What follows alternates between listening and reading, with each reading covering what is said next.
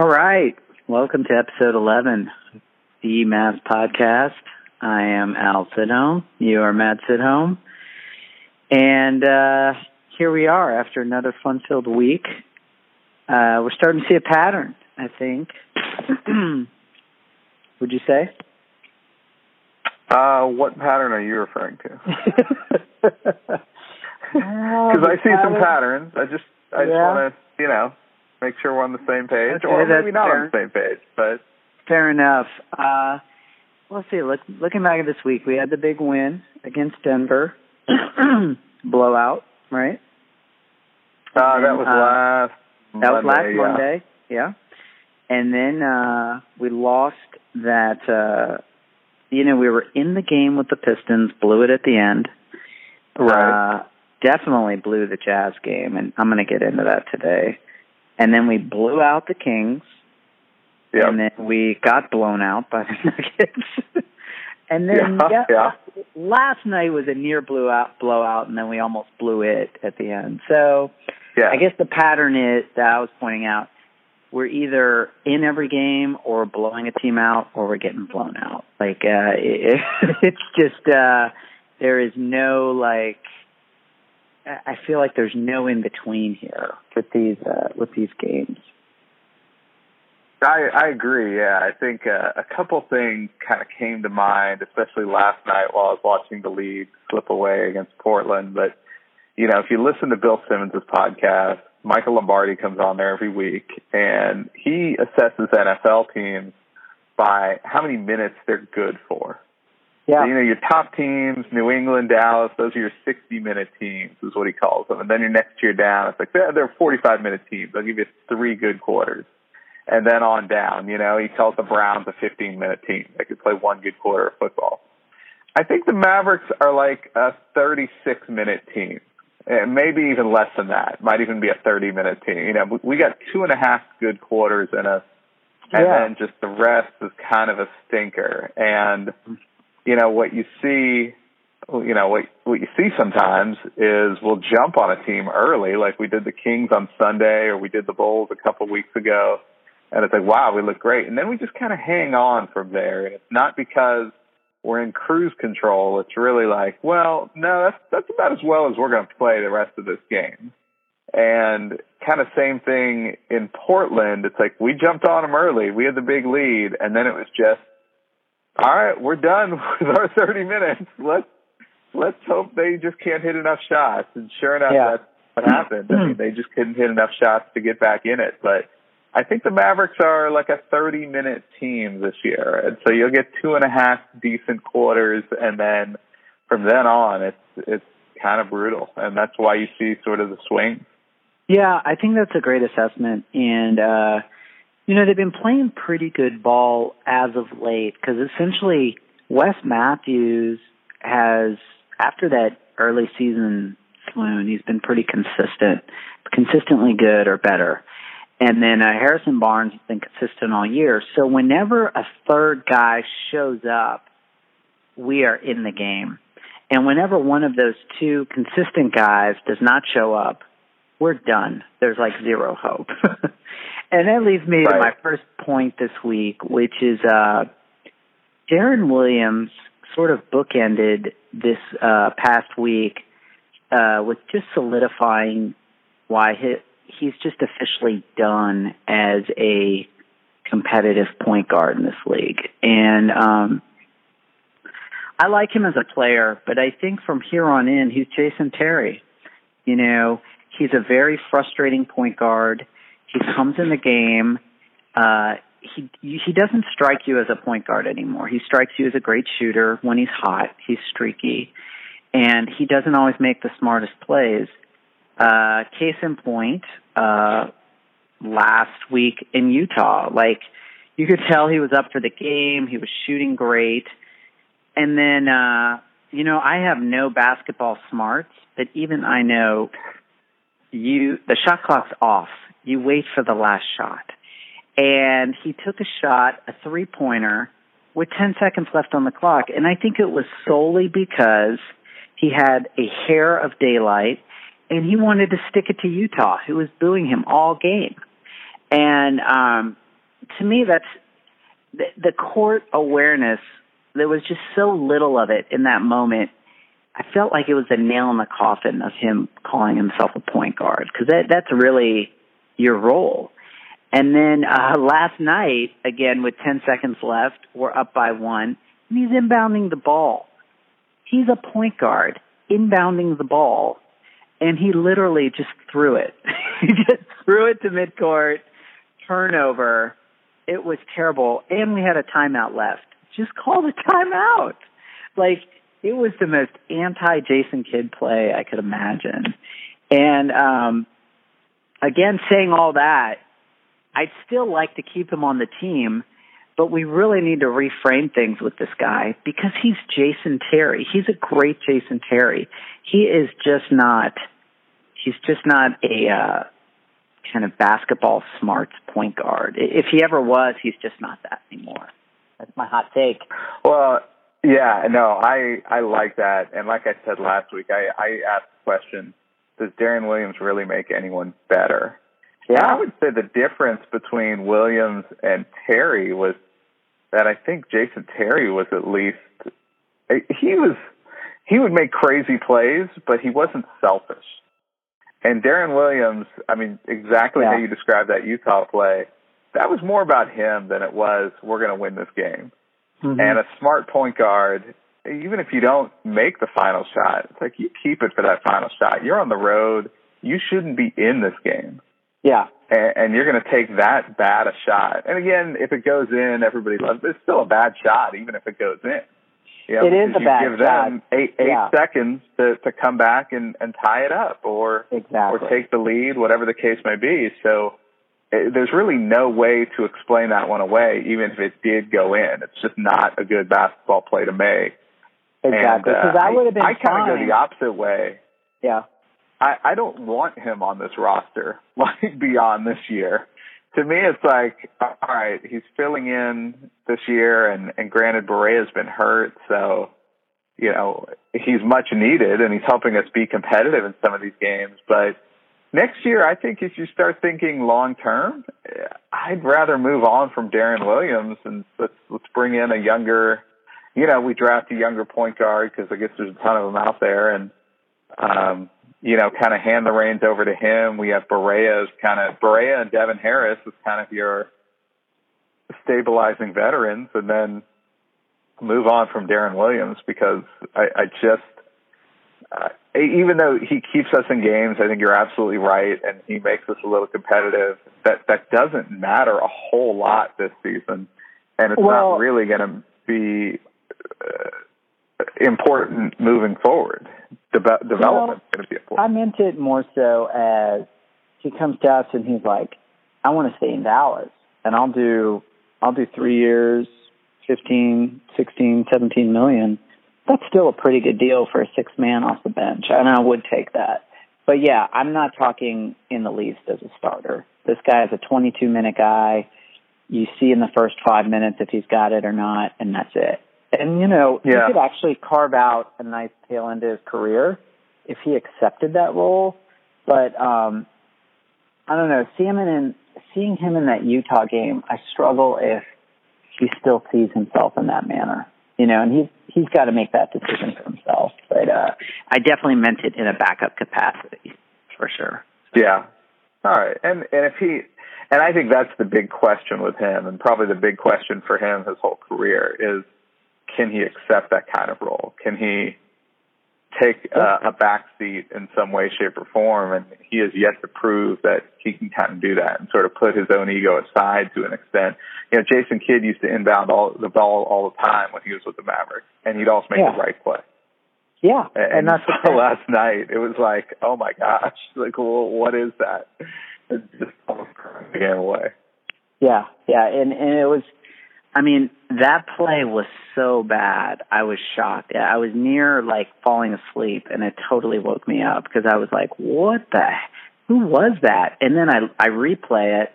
It was Deron Williams, of all people. Like, that was a total, like, Dwight Powell move, you know, but it was Deron Williams. You wish you could go back and just question Rick Carlisle. Why is Powell inbounding the ball? This doesn't make sense. Exactly. Like, no, it's your starting point guard. Yeah. Oh. Okay. Well, all right. It's supposedly your best passer on the team. Yeah. It's really bad. Okay. So, do you have a point? You want me to go into my second point? Just go into your second point. My second point is more simple and puzzling, but did you see Justin Anderson play last night? He was a coach decision. Did not play. Yeah, he did not.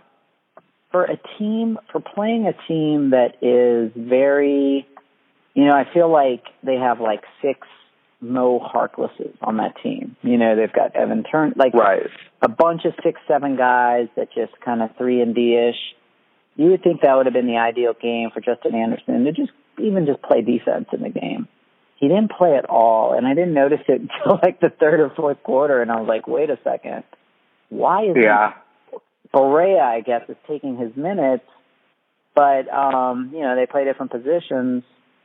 And Barea didn't play in the second half. Barea went out at halftime. So in the second half, when that's slipping away and you need to change things up, right. I don't see why you don't bring in Anderson for a little energy and, maybe to get a stop or something. And granted, Finney-Smith has shown to be a little bit more reliable in that type of role thus far this season. And Barnes was playing well last night. So, who do you take out in that situation? You kind of needed Darren Williams to be in there because he was shooting well. So it did sort of get into this, who do I put him in for kind of situation, which is tough. But, it is weird. It's one of those, I think Carlisle's going for wins when they're there and then going for development when it's clear that we're not going to win this game.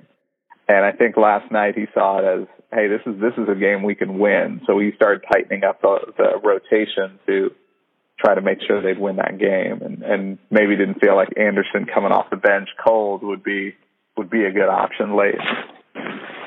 Yeah, and I think that makes a lot of sense, especially with how he's been shooting as of late.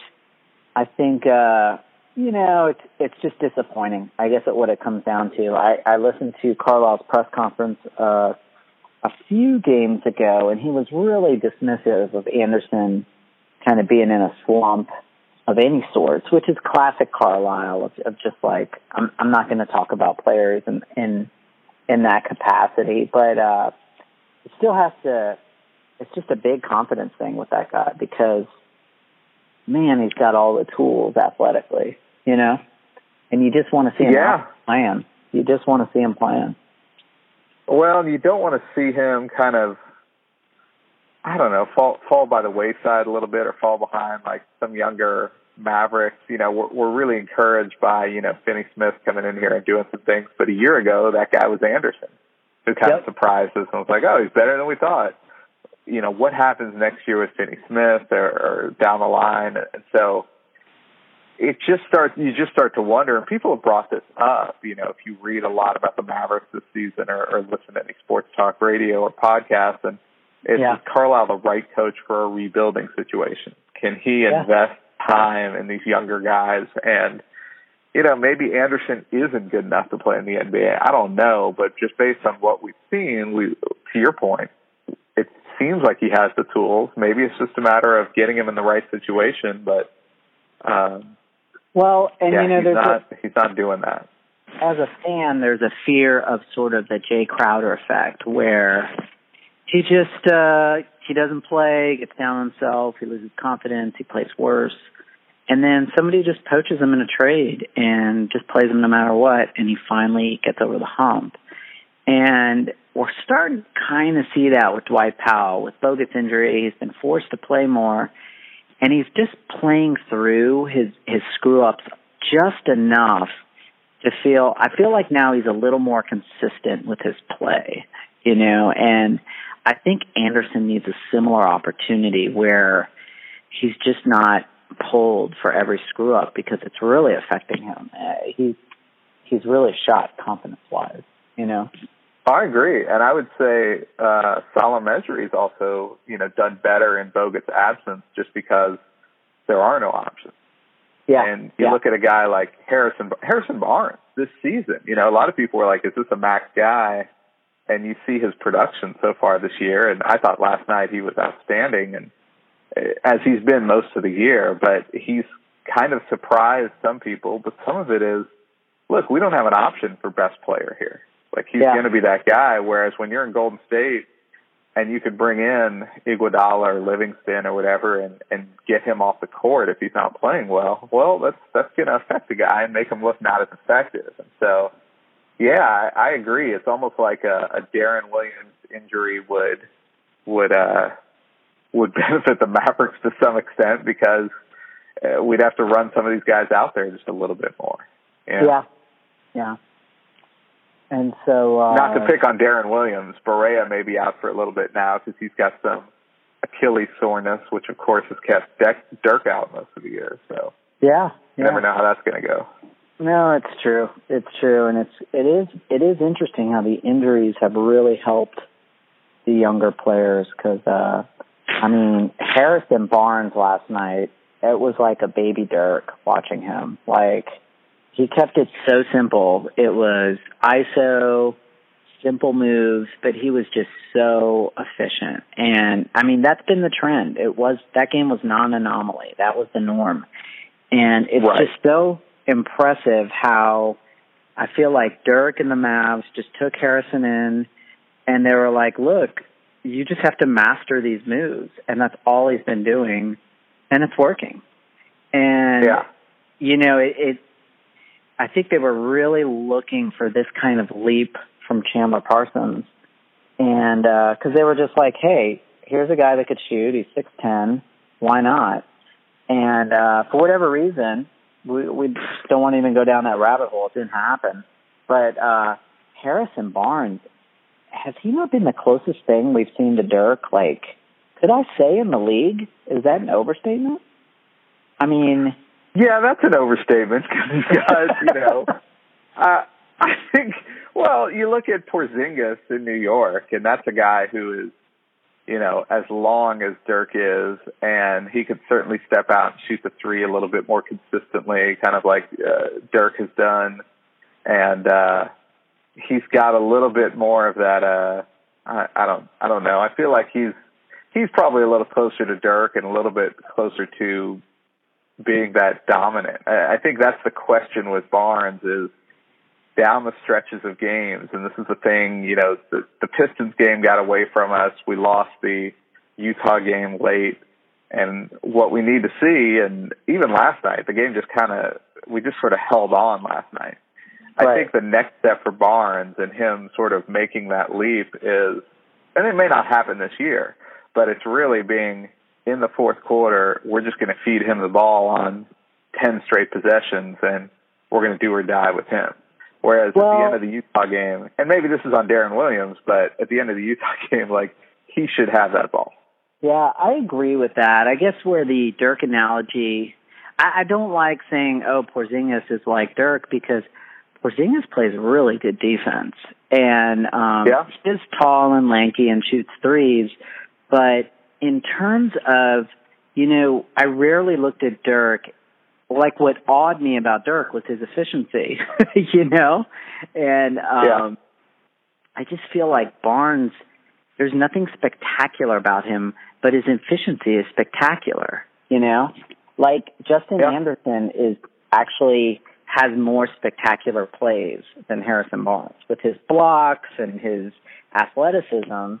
But Harrison Barnes, man, he just makes the simple look amazing by just doing it over and over again. And that's the big one-to-one I see with him and Dirk, where they've just mastered something that can't be stopped. And you're right. He should have had that ball at the end of Utah, held it to the last. I would have loved for that moment, where it's like, it isn't to tie. This is to win. Any point to win. Draw foul.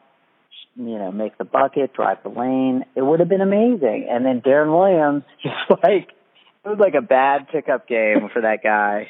he just chucked it, man. I was just like, what? It was like that. It was like that episode of The Fresh Prince where Carlton just took the ball away from him and flung it at the basket. Yep, that's he was a great analogy. Sick of Will getting all the attention, and it was like, all right, Carlton, you can't do that. So yeah, that was painful. So you got anything else? Well, we got to wrap up here in a couple minutes, but what? Yeah, schedule coming up, and I mean they're at the Clippers next, then at New Orleans, and then home for Houston. I thought what was interesting is next Thursday night they're at the Lakers, and this is the TNT game. And I just kind of chuckled thinking about the TNT guys having to stay up to watch Lakers Mavericks because the Lakers have really fallen off. Yeah, they have. They may decide something in the standing. Like the Mavericks may be able to move past the Lakers by next Thursday in the standings. Yeah. So it's really going to be an awful game for kind of primetime television. So I thought that was fascinating that this is a nationally televised game. It is exciting. Well, to close out then, I've got a couple quick trade proposals for you. Okay. All right. Now we got 2 minutes. Okay. Celtics, Amir Johnson, James Young, and a first-rounder for Bogut. Okay. First-rounder, like their first-rounder that they can swap with Brooklyn? Like we get all No. Just like and I think they only have one first this year, so the next year's first. It wouldn't be this year's first. Okay. It would be in the future. It'd be a future pick, not swappable. Future first-rounder for Bogut. Yeah, I would take that. Okay. I would take any first-round pick for Bogut or, I don't think we're getting it, but for Darren Williams. Okay, I got a bold one any for you. first-round pick would be good. Devin Harris and Andrew Bogut for Greg Monroe. I've always liked Greg Monroe. So and we're not giving up a draft pick. He's pretty young. Yeah, he's got a player. I would probably do that. He's got a player option for next year.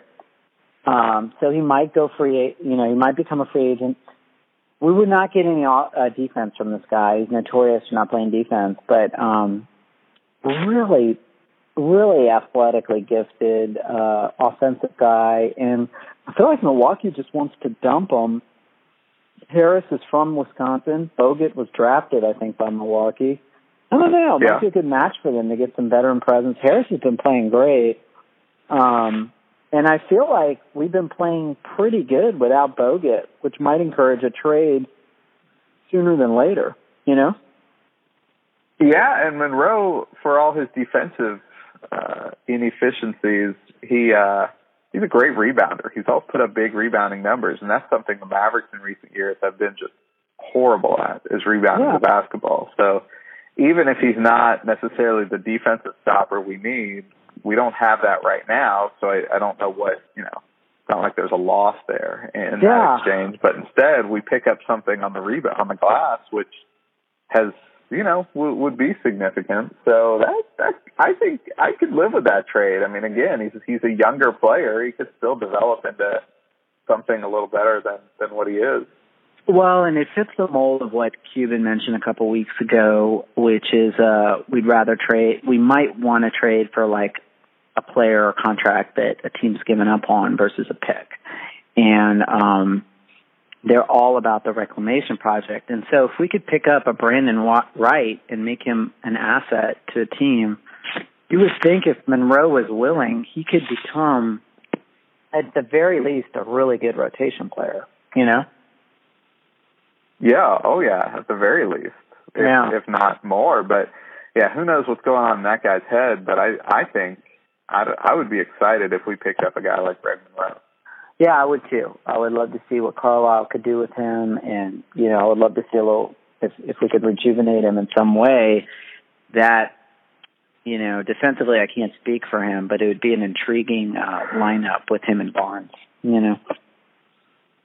Yeah, he and Barnes up front. And again, like if you sort of project we're going to get a top 10 pick next year and, we'll get one of these younger point guards, then, that's a nice little young trio right there. And you get Wes Matthews. And again, we're not a contender next year, but you might have something here for the future. Yeah, you've got some pieces to build around, which I like that. All right, so I know you got to run. Who do we got? Say it again for the next till next week. We got Lakers. We got next Thursday. Yeah, the Lakers. They're at the Clippers coming up here. I think tomorrow night. Friday. Yeah. And then Friday night. Then after Christmas, day after Christmas, they'll play. I think at New Orleans, and then they'll host the Houston Rockets for I think the fourth time this year already. Wow! So we got 4 games in the next week. Very nice. Yeah, 4 in the next week, but nothing on Christmas. Again, the Mavericks had their one Christmas appearance right after the championship where they lost by 40 to Miami, and the NBA has banned them from Christmas ever since. Yeah, it didn't go so well. No. Just stick to TNT. But, all right, so it's definitely trade season because we're past the December 15th deadline, so anything could happen in the next couple months. So until next week, I'm Al's at home. You are Matt's at home, and this is the Maps Podcast. Please tweet us or send us an email at mapspodcast@gmail.com or at the Maps Podcast. All right, so I will talk to you this weekend. All right, Merry Christmas, everyone. All right, take care.